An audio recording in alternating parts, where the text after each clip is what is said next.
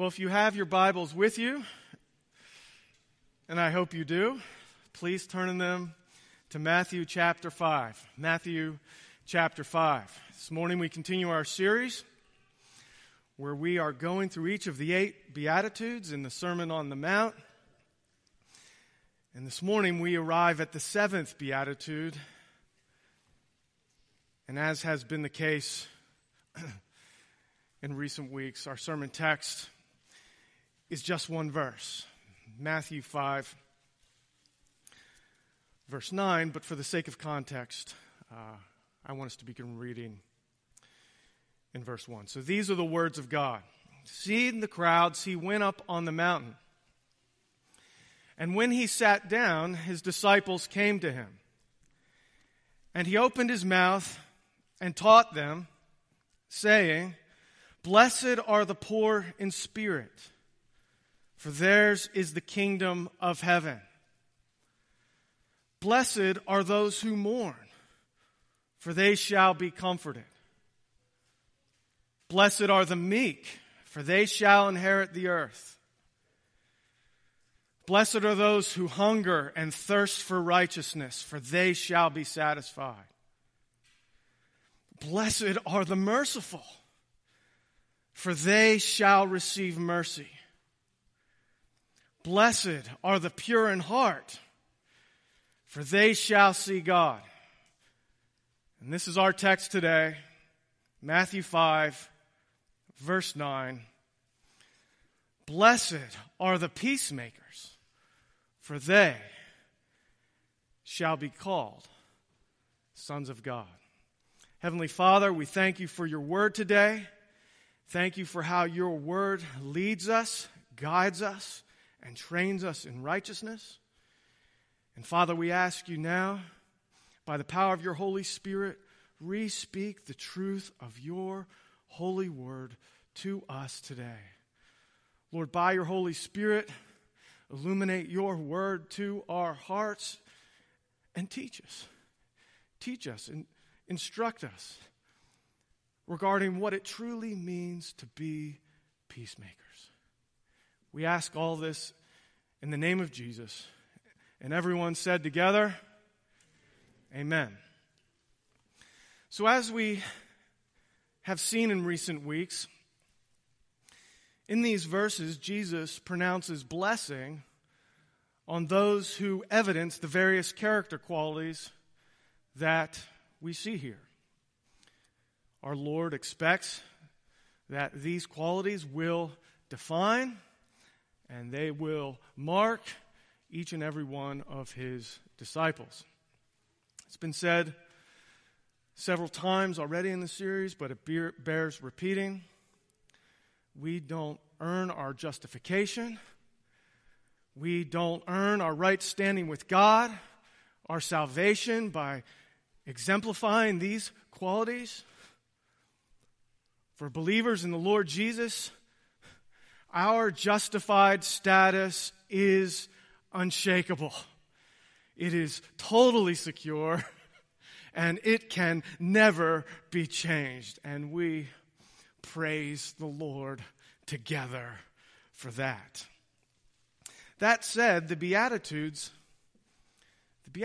are a sober reminder to every disciple that these qualities ought to mark our lives in increasing measure. And if they don't, something is wrong. Perhaps even badly wrong. So if someone makes the claim, I'm a Christian, I am a disciple of Jesus, and yet they are totally given to impurity of heart, they're ruthlessly unmerciful, and they couldn't care less about righteousness. They're always quarreling with other people, living their lives as the opposite of peacemakers, and they are not actively seeking to repent of those sins. If someone has that attitude and mindset, well, quite obviously, that calls into question the authenticity and the genuineness of that person's faith.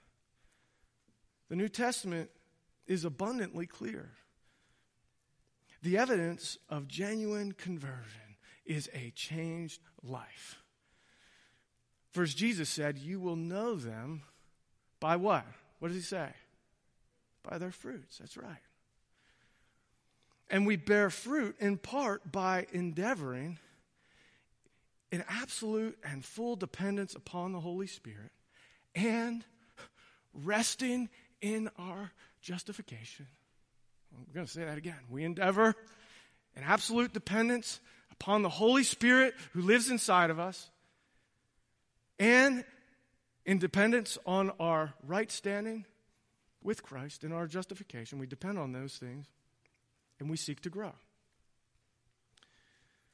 Here in verse 9, Jesus pronounces blessing upon a specific group of people. He pronounces blessing upon peacemakers. So he says, blessed or happy are the peacemakers.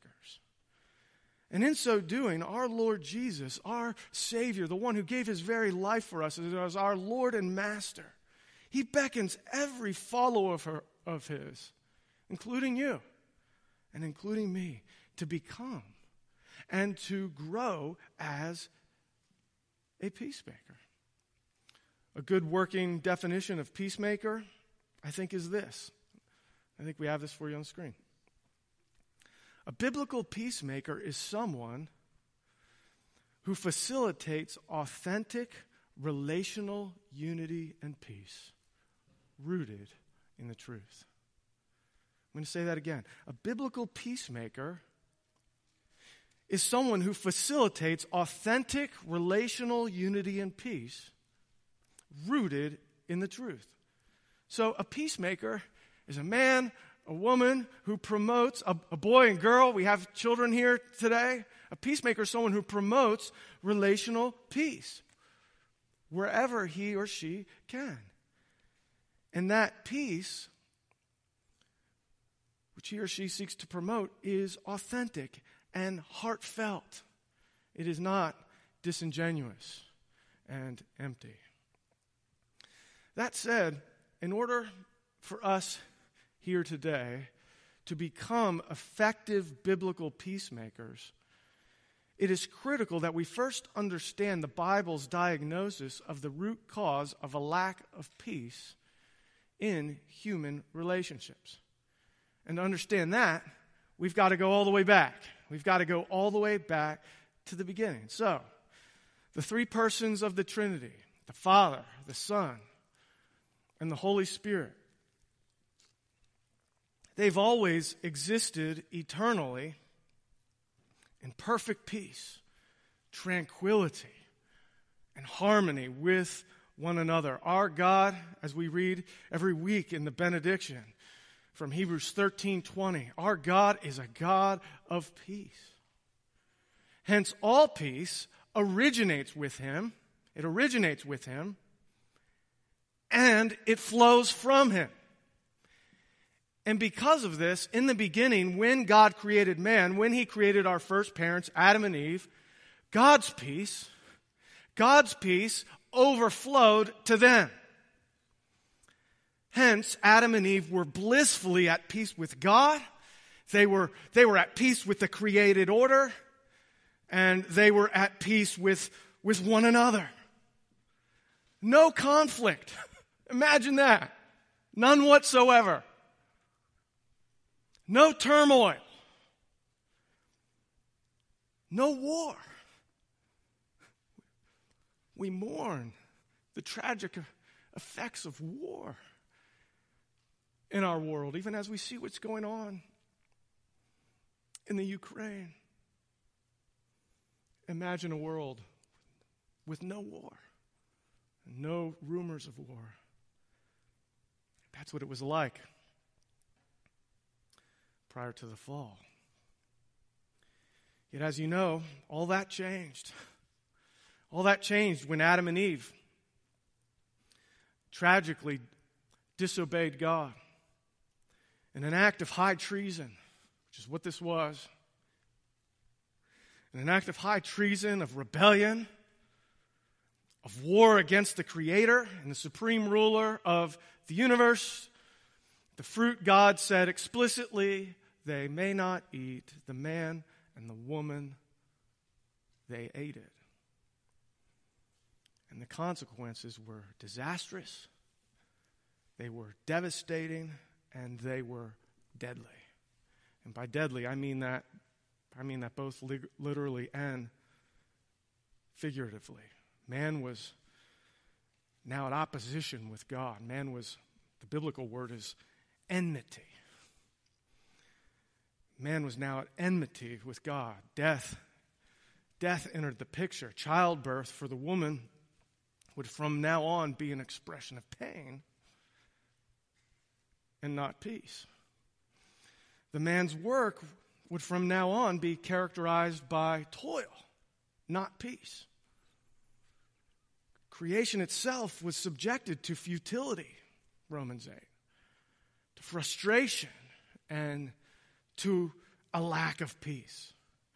Furthermore, the man and the woman, husband and wife, once in perfect harmony, they would now experience conflict and strife. Their once happy marriage would now not be happy all the time. To the woman, God said, Genesis 3:16, your desire shall be, I like the way the ESV puts it, shall be contrary to your husband, but he shall rule over you.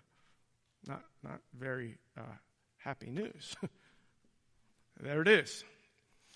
All marital conflict in the history of the world is a consequence of sin.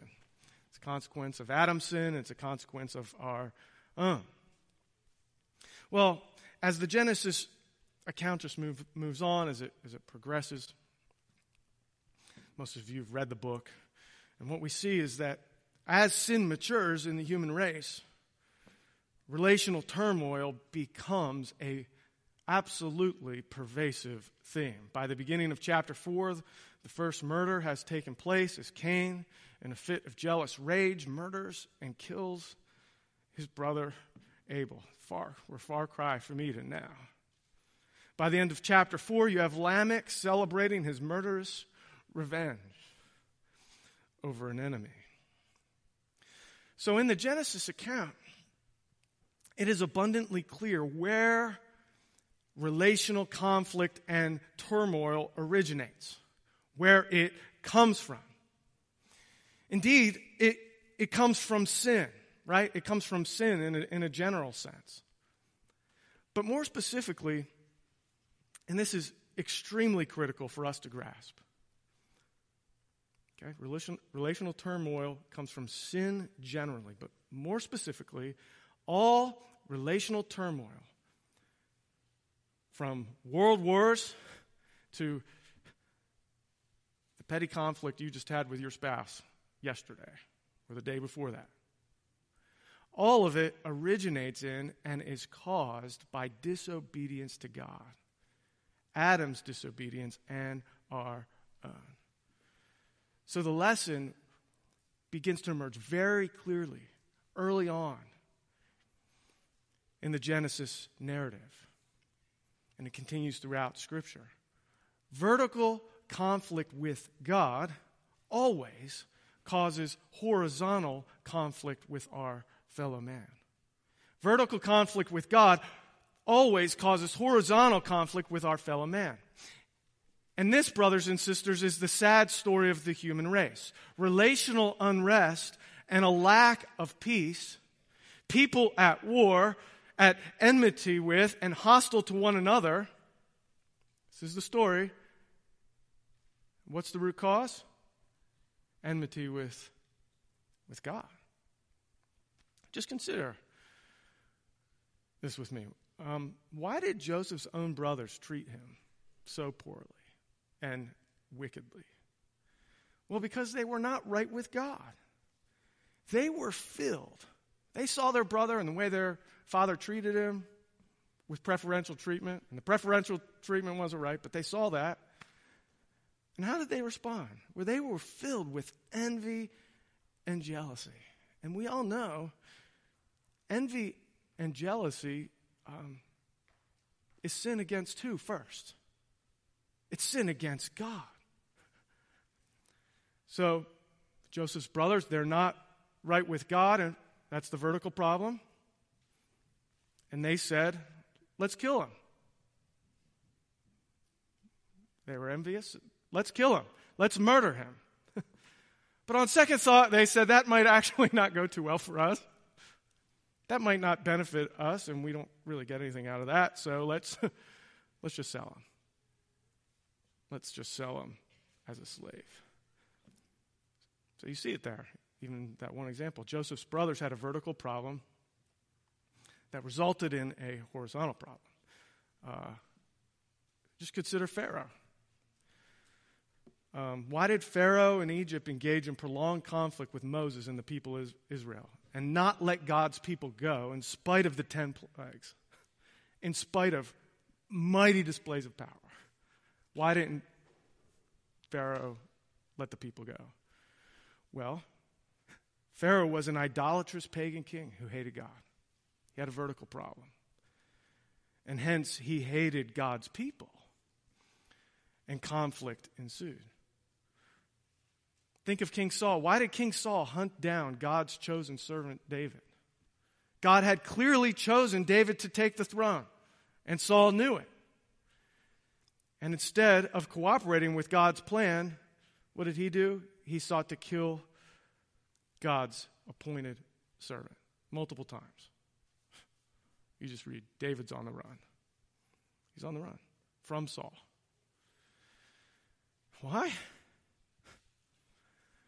Well, if you know the narrative, you know that Saul wasn't right with God ever since that episode with Samuel and him offering unauthorized sacrifice before the Lord. Later on in the Old Testament, Sanballat and Tobiah opposed Nehemiah and the people of God as they sought to rebuild the walls. They returned from exile. But Sanballat and Tobiah, these enemies of God's people, they opposed Nehemiah. They threatened, and the people, they threatened to kill him. Why did those men do that? Well, because they had a vertical problem. They weren't right with God.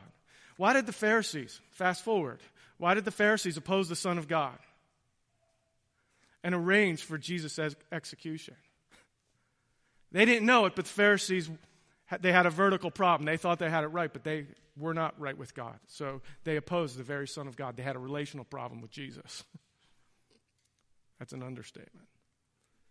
Why did Saul, who became Paul, persecute Christians and persecute the church? Well, because prior to God knocking him off his horse, bright light, Saul wasn't right with God. Something needed to change.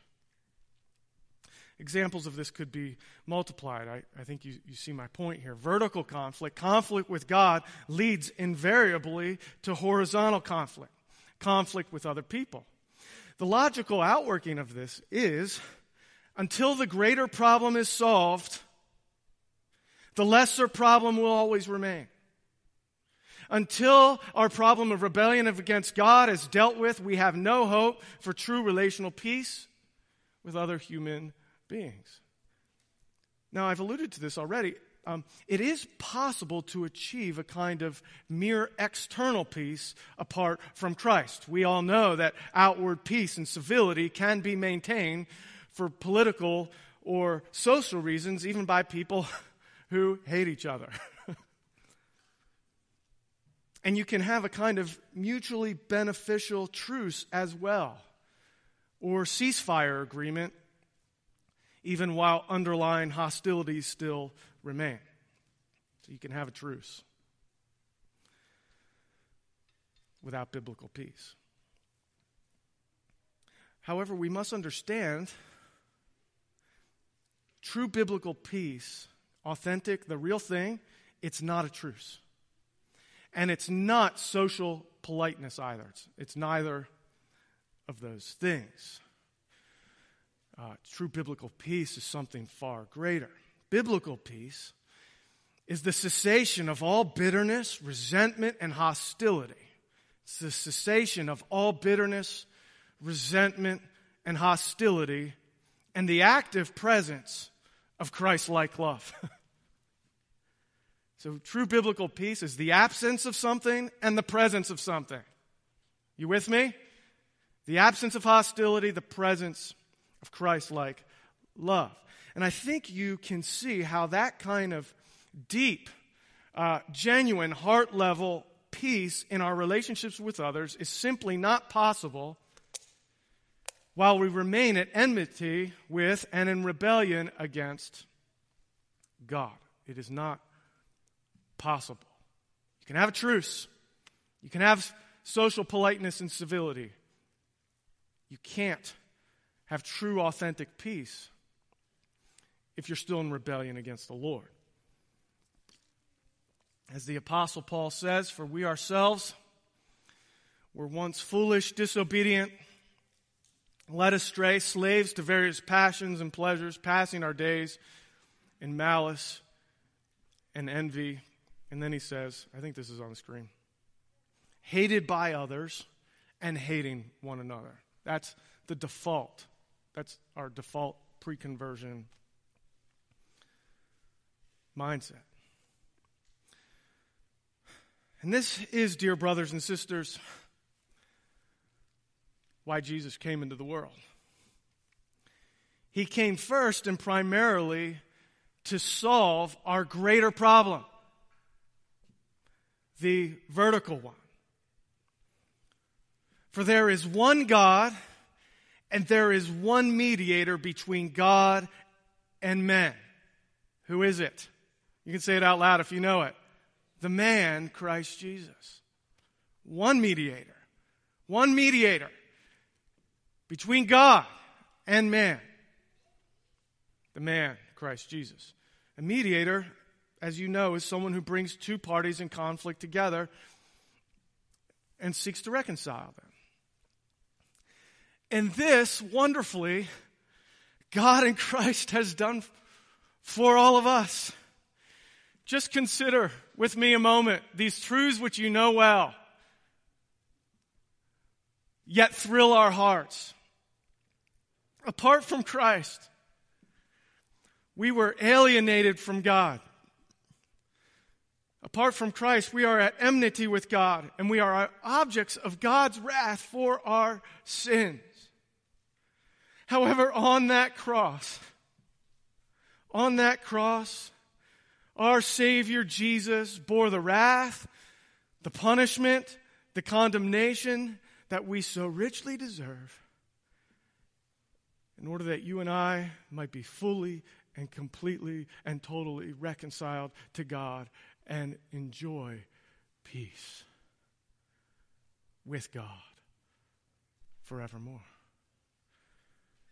As a result of what He's done, the enmity in that relationship, the hostility is forever and eternally gone.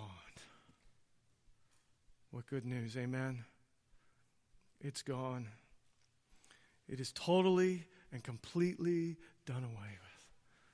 Oh, what a Savior we have, dear brothers and sisters. What a Savior we have in Jesus. What a friend we have in Jesus.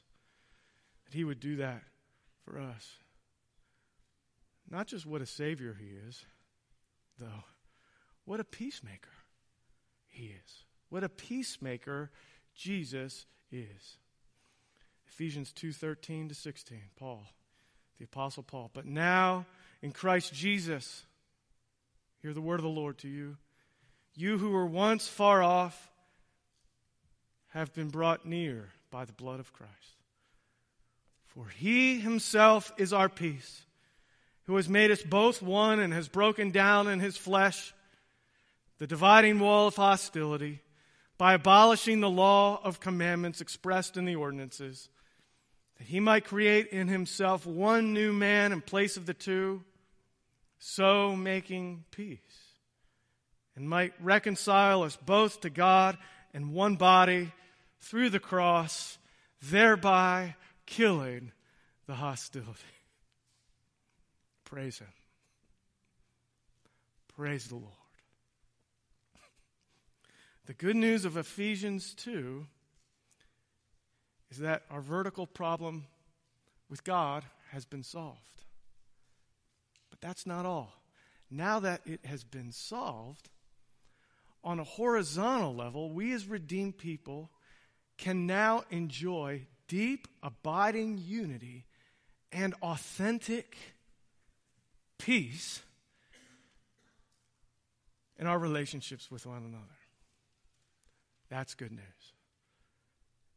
Jesus, through his death and resurrection, has made it possible for every believer in the Lord Jesus Christ to enjoy authentic peace with other brothers and sisters in the Lord Jesus. This is good news for our families. This is good news for local churches everywhere. So the question is, how is this unity achieved? How is it worked out? How is this peace worked out? Well, practically, this unity is achieved as we as God's people submit to the lordship of Jesus Christ in how we relate to each other. Unity is achieved as we as God's people submit to the lordship of Jesus Christ in how we relate. So we saw earlier that disobedience, lack of submission to God, produces disintegration of human relationships. That's the story of the fall. It's the story of the early chapters of Genesis. It's the story of the whole Bible. A lack of submission to God produces disintegration of relationships. Thankfully, the opposite is true as well.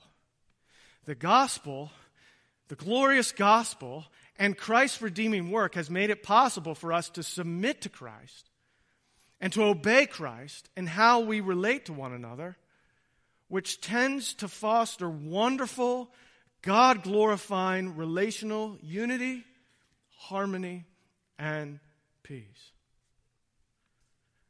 When we as believers, when we yield to the flesh, this is the challenge because we do yield to the flesh at times. When we yield to the flesh to remain in sin, when we don't submit to the lordship of Christ, to his rule, to his reign, to his authority here in how we relate to our spouses, to our children, to our fellow church members, when we don't submit to him, well, that's where the marriage conflicts. That's where that comes from. That's where. Why do churches have quarrels? Well, it's owing to the vertical problem. We're not submitting to Christ and his authority and what he says in our relationships. And it's true of all relationships. So how do we live as biblical peacemakers? Okay, because blessed are the peacemakers. Well, quite simply, we must endeavor to submit to and obey God's law. I say simple to understand, harder to do. We must endeavor to submit to and obey God's law with respect to how we relate to one another. And when we fail, we do well to repent quickly, as we see that the problems in our conflicts have to do with our relationship with the Lord. As people, we can sometimes be so confused and bewildered when we find ourselves in conflict. Have you ever had that experience? I know I have.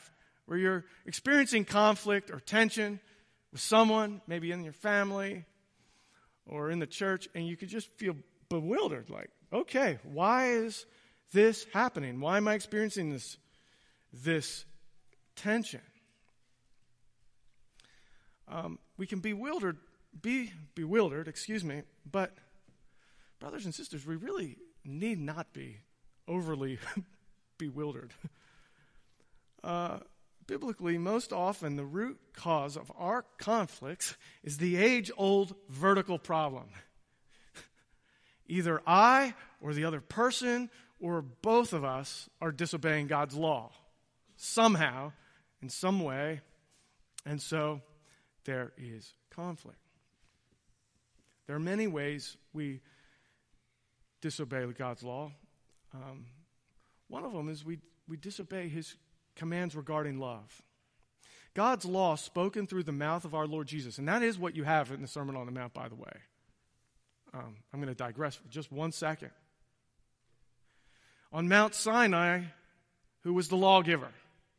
Moses. On the Sermon on the Mount, who's the lawgiver? Christ. So that's why whenever we want to know what does God call us to do, we don't immediately go to Moses in the Old Testament. We can get to Moses in the Old Testament and in the Ten Commandments, but we always go through Christ. And on that mount, Jesus was clearly issuing directives and new covenant law, as it were. More on that in another sermon. Digression over. God's law spoken through the mouth of our Lord Jesus stipulates, you shall love the Lord your God with all your heart and with all your soul and with all your mind. And a second is like it, you shall what? Say it out loud. Louder. Love your neighbor as what? Yourself. Love your neighbor as yourself. So, biblical peacemaking 101. Do you want to be a peacemaker? Do you want your contribution to your marriage and other relationships to be a godly, peacemaking contribution? If so, the way forward is simple to understand and not so easy to apply. Love your neighbor as yourself. Love your neighbor. And really, I could just end the sermon there and we could be done and go home. But we're going to go a little bit longer because I want to talk about, okay, how does this work out practically? There is so much here. I mean, there's so much here if we're going to unpack this line of loving your neighbor as yourself. But I want to talk about just a little bit how this works practically to help us be true peacemakers to the text today. So, how this works practically. Do you want others, we're loving our neighbors ourselves with the aim of peacemaking. Do you want others to forgive you? Right? We know forgiveness produces harmony. Do you want others to forgive you? And I'm preaching to myself as much as to you. Well, forgive as God in Christ has forgiven you. You want others to forgive you? Forgive as God in Christ has forgiven you. Remembering that love covers. Love covers 1 or 2 sins once in a while.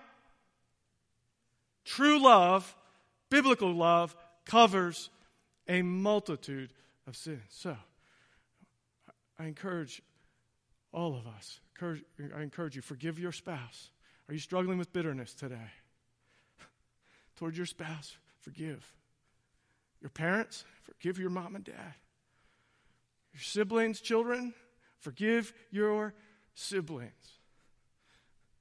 Don't hold on to bitterness. I beg you. I plead with you as one of your pastors. If you're struggling with bitterness with someone, don't hold on to it. If you hold on to it, bitterness will just eat away at your soul, and it will perpetuate conflict and a lack of peace in your relationships, in your life. So if you're struggling with bitterness, I plead with you on the Word of God, let it go. In the gospel and in the Lord Jesus, let it go. Because that's what being a biblical peacemaker is about. Think about this. Do you want others to give you the benefit of the doubt, make charitable judgments of you, and believe the best of your motives? There are always those situations where something happens in a relationship and we're tempted to believe the worst. Do you want others to believe the best of you? Well, then do it for others. Do the same for your spouse, your children, your fellow church members. When their motive is in doubt, believe the best. And if you have a question about their motive, ask them. Don't sinfully judge them, which is our tendency. It's mine. Don't sinfully judge them regarding their motive and assume the worst. But instead love them. Because love, 1 Corinthians 13, go back to the text, you married couples who had this read at your wedding, go back to your wedding text. Love believes all things. That's charitable judgments. Right there. We're to seek to believe the best. And in my experience of counseling, and even in my own life too, I've just seen sinful judgments produce so much needless, ridiculous sometimes, conflict, where an assumption is made. You did this because, and we go to motive and make an accusation, and then the conflict is on. That's not peacemaking.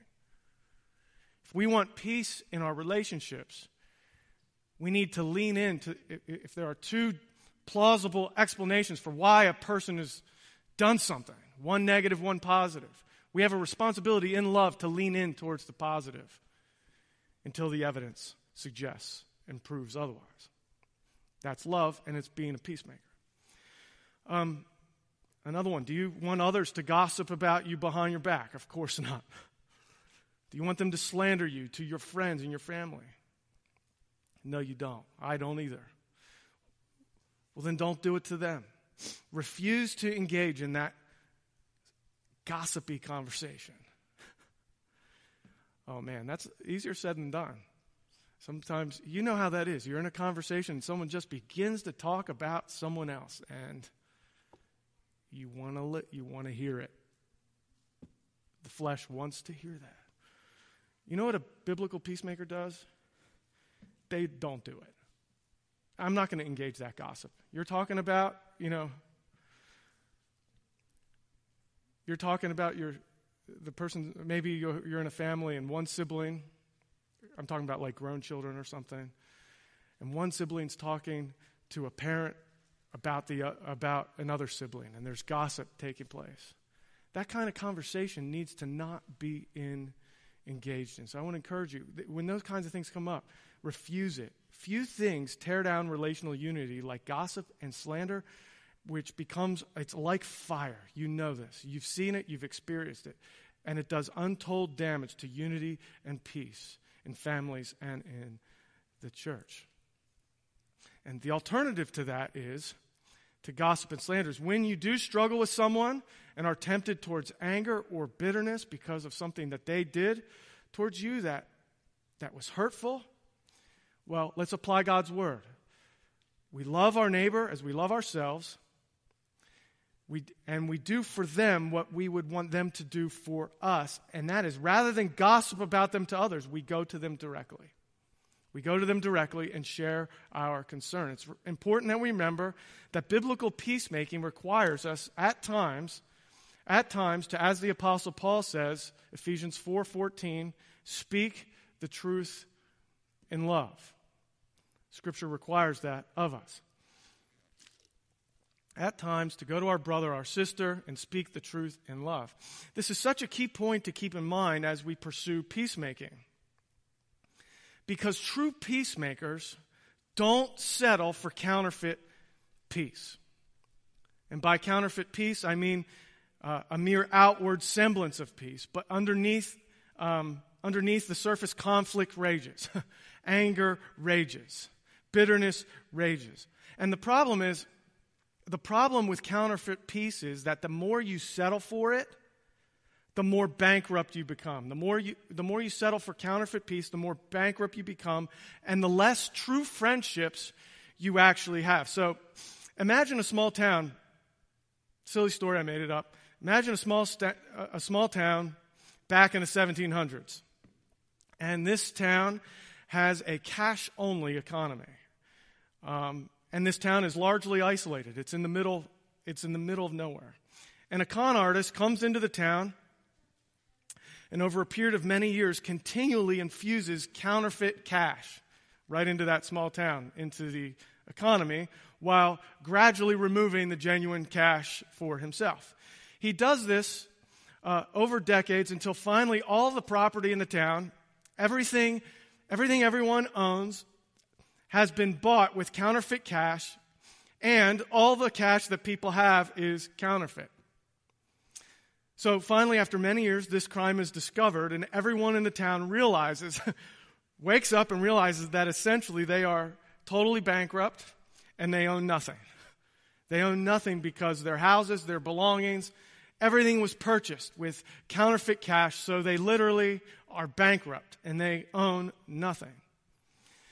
As I think about this, I think sometimes in an attempt to keep outward peace, we can be like this. We can be guilty of dealing in our relationships with counterfeit relational currency. And I'm talking about the counterfeit relational currency of saying nothing and pretending that all is well. Or worse, outright lying in order to keep the so-called peace. So, due to fear of man, or just a desire to avoid conflict and not rock the boat, sometimes we will say to others that we're in conflict with, all is well, or we'll portray that, all is well, when the reality is not all is well. Not all is well. And we can sometimes continue in this way for years, in our marriages, in the church, and in other relationships. The problem is, brothers and sisters, when we deal with relationships that way, here's what's happening, and we don't even realize it. We are impoverishing ourselves and those we are in conflict with. We deprive ourselves and others of genuine, life-giving, unified, peace-filled relationships which give God great glory. And we also aren't acting as true biblical peacemakers. When we just keep up the peace, the appearance of peace, but there is no true, authentic peace of the heart. We must be clear. We must be really clear. Blessed are the peacemakers does not apply to the person who deals exclusively in the currency of counterfeit peace, because that is not biblical peacemaking. That's not biblical peacemaking. That is just bankrupting ourselves and other people relationally. And if you do that for so long, and all our relationships are just about managing other people and keeping up appearances and having an outward peace, it's problematic, because eventually you really don't have, you're bankrupt relationally. You don't have unity or true peace with anybody. So, brothers and sisters, I trust you see biblical peacemakers aim for true unity, rooted in truth, and hence we are willing to both graciously and courageously speak the truth in love, even at times, at the risk of unsettling outward, external peace. There is real irony here. Sometimes biblical peacemakers experience turbulent waters, okay? True peacemakers are heroic people in God's eyes. And that's why Jesus pronounces blessing over them. They're courageous people as well, and they're willing to travel over some relationally turbulent waters. Because they're trying to get to that destination, that island, as it were, of relational peace. And they're willing to speak truth graciously but clearly in order to get there. And I mentioned this. Frankly, many of us at times lack the courage to take the journey. Some of us do. I know I do, and that's where we need the Holy Spirit to convict us and to help us. Yes, it is right to overlook offenses. It is right. That's biblical. To do that where possible, love bears all things. However, when we can't overlook offenses and find ourselves struggling to forgive, or are bitter and angry under the surface, okay? When we find ourselves in that place, you try to overlook, but it's not working, and you're bitter. In keeping with Matthew 5, Matthew 18, it's essential we go. It's essential we go directly to our brother, our sister, and in love try to work through that conflict rather than to allow it to boil underneath the surface, unresolved, and just to eat away at our souls. It's critically important that we always remember the ultimate ethic of biblical peacemaking is not don't rock the boat. It's not don't rock the boat. Biblical peacemaking, the ultimate ethic is not keep everyone happy. Instead, it's the aggressive pursuit of truth-based unity of heart for God's glory. One other point here on this principle of speaking the truth in love, I do believe it also applies to cultural sins. The great error of so-called liberal Christianity is that it seeks peace. Here's what liberal Christianity and liberal churches do. They seek peace, but they do so at the expense of truth. So professing Christians and leaders will compromise on matters of the authority of Scripture, the exclusivity of Christ, marriage and gender, sexuality, other issues. They will compromise on these issues, all because they want peace with the culture.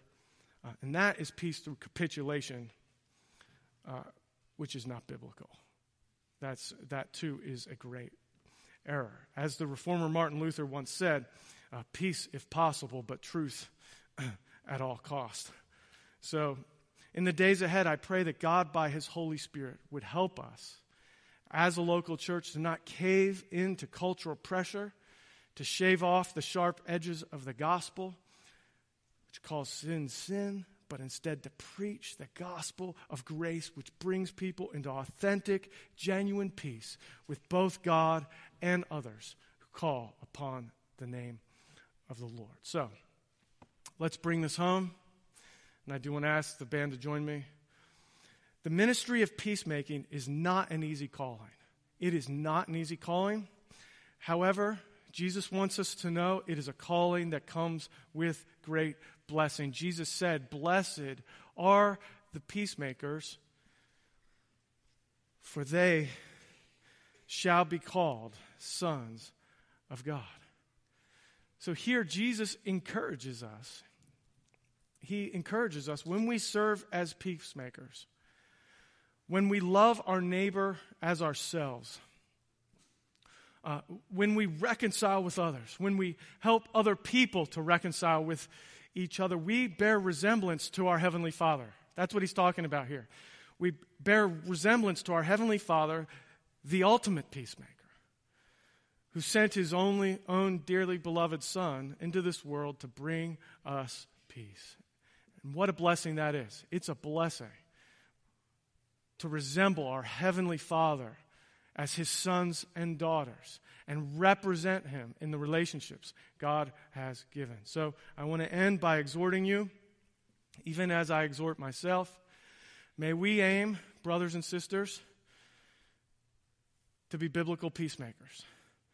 May we live under the lordship of Christ in our relationships. May we truly aim to love our neighbor as ourselves. And may we not settle for counterfeit peace, but instead be willing to speak the truth in love. May God, by His Holy Spirit, help us to that end. Our gracious God and Father, You are the ultimate peacemaker. Thank You for sending Your dearly beloved Son into the world so that we could have peace with You and peace with one another. Lord, I now pray that by the power of Your Holy Spirit, You would seal this word home to our hearts. Help us to grow in becoming biblical peacemakers. We trust You want to help us to that end.